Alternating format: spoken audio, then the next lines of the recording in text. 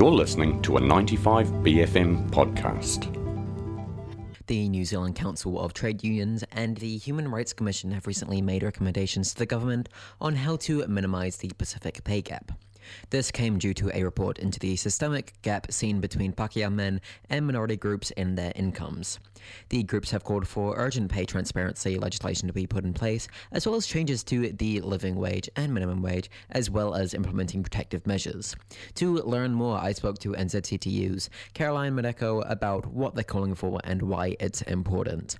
She first ran through the findings and purpose of the Pacific Pay Gap Report. The Pacific Pay Gap Report was released and launched earlier this week, and it was in regards to the findings and also very key recommendations from the actual inquiry that was conducted by the Human Rights Commission and the support of particular members from the community, from employers, unions, and sectors of the work sectors really, to conduct this inquiry about the significant pay gap, ethnic pay gap. And how big is the pay gap right now?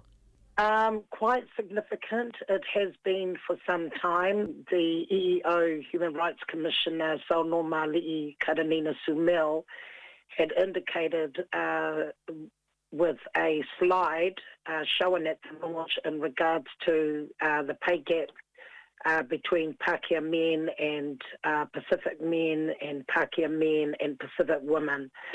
The median hourly earnings between a Pacific man and a pakeha man is 18.8%.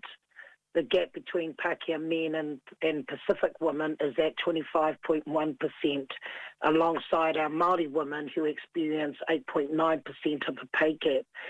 So for every $1 a pakeha man earns, a Pacific man earns 0.81 and a Pacific woman earns 0.75.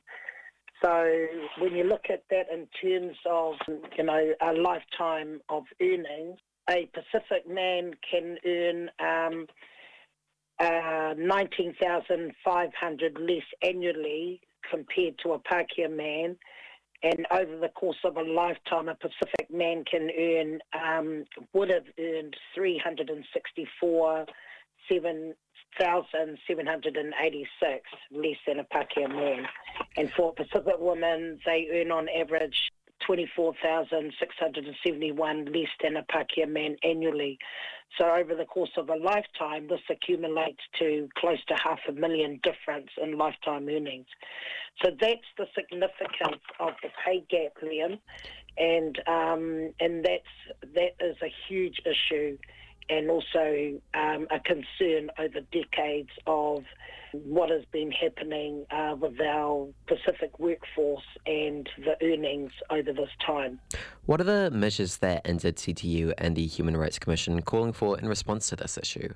We're calling for, I think there are some very key recommendations to the government. There's about six within that report. One of them really is urgently calling for the introduction of a pay transparency legislation.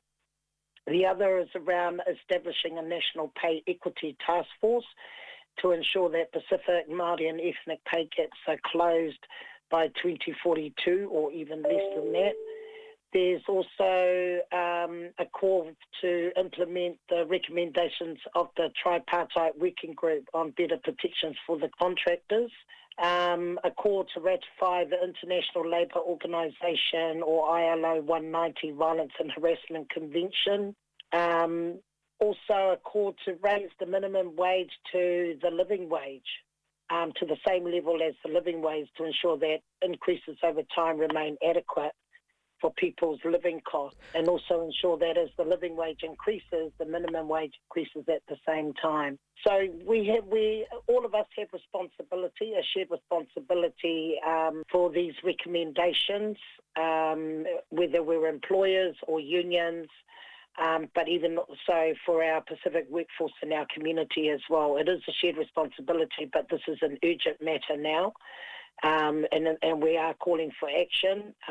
We can't wait 120 years for pay equity to happen for our Pacific workforce. So, yeah, I'm saying it's a shared responsibility and that we all are part of this call to action.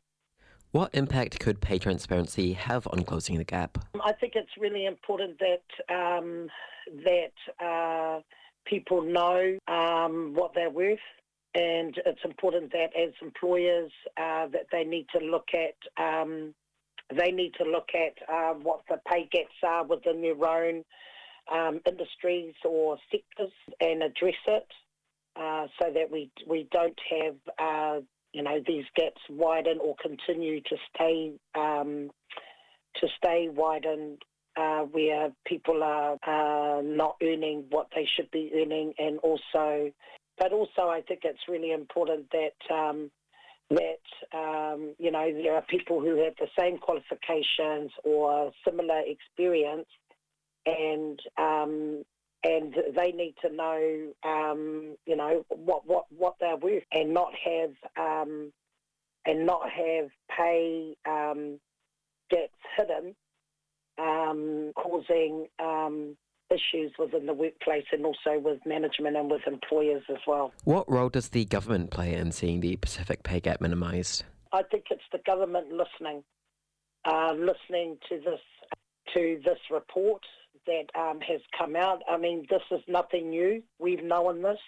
But what's great about this is that the Human Rights Commission has put out this report, and basically this report has drawn a line in the sand or put a stake in the ground to say, hey, this has got to stop. This is evidence.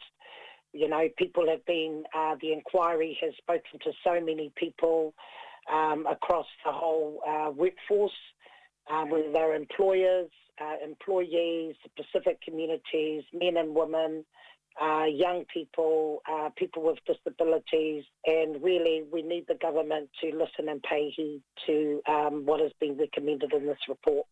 Why is it so urgent that we make these changes? We've waited too long. We've been asking for this for many years, and we're just really thankful that the Human Rights Commission took the call for action from our Pacific communities to do this inquiry. Like I said, this is what they've brought up is not new, but what it does is it supports us to forge forward to close the gaps, and to make it known not only to the government but also to our communities, to our employers, and to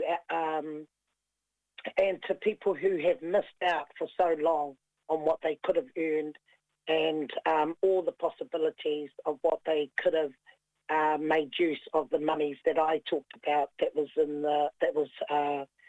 highlighted in terms of the showing what the difference was between Pacific men, Pacific women and Pakeha men. I just don't want this report to be shelved. I think it's really important that we take this report seriously and the recommendations that have been made, and that, like I said, this is a shared responsibility. All of us have to work together to make these recommendations happen and to do the best that we can. I think it's been a long time coming. This is, as Sauno Mali has said, this is a human right, and we all support that this is a human right issue. That was the New Zealand Council of Trade Unions, Caroline Mareko, on the Pacific pay gap. That was a 95BFM podcast. Support 95BFM with a B card. Go to 95bfm.com/sign up.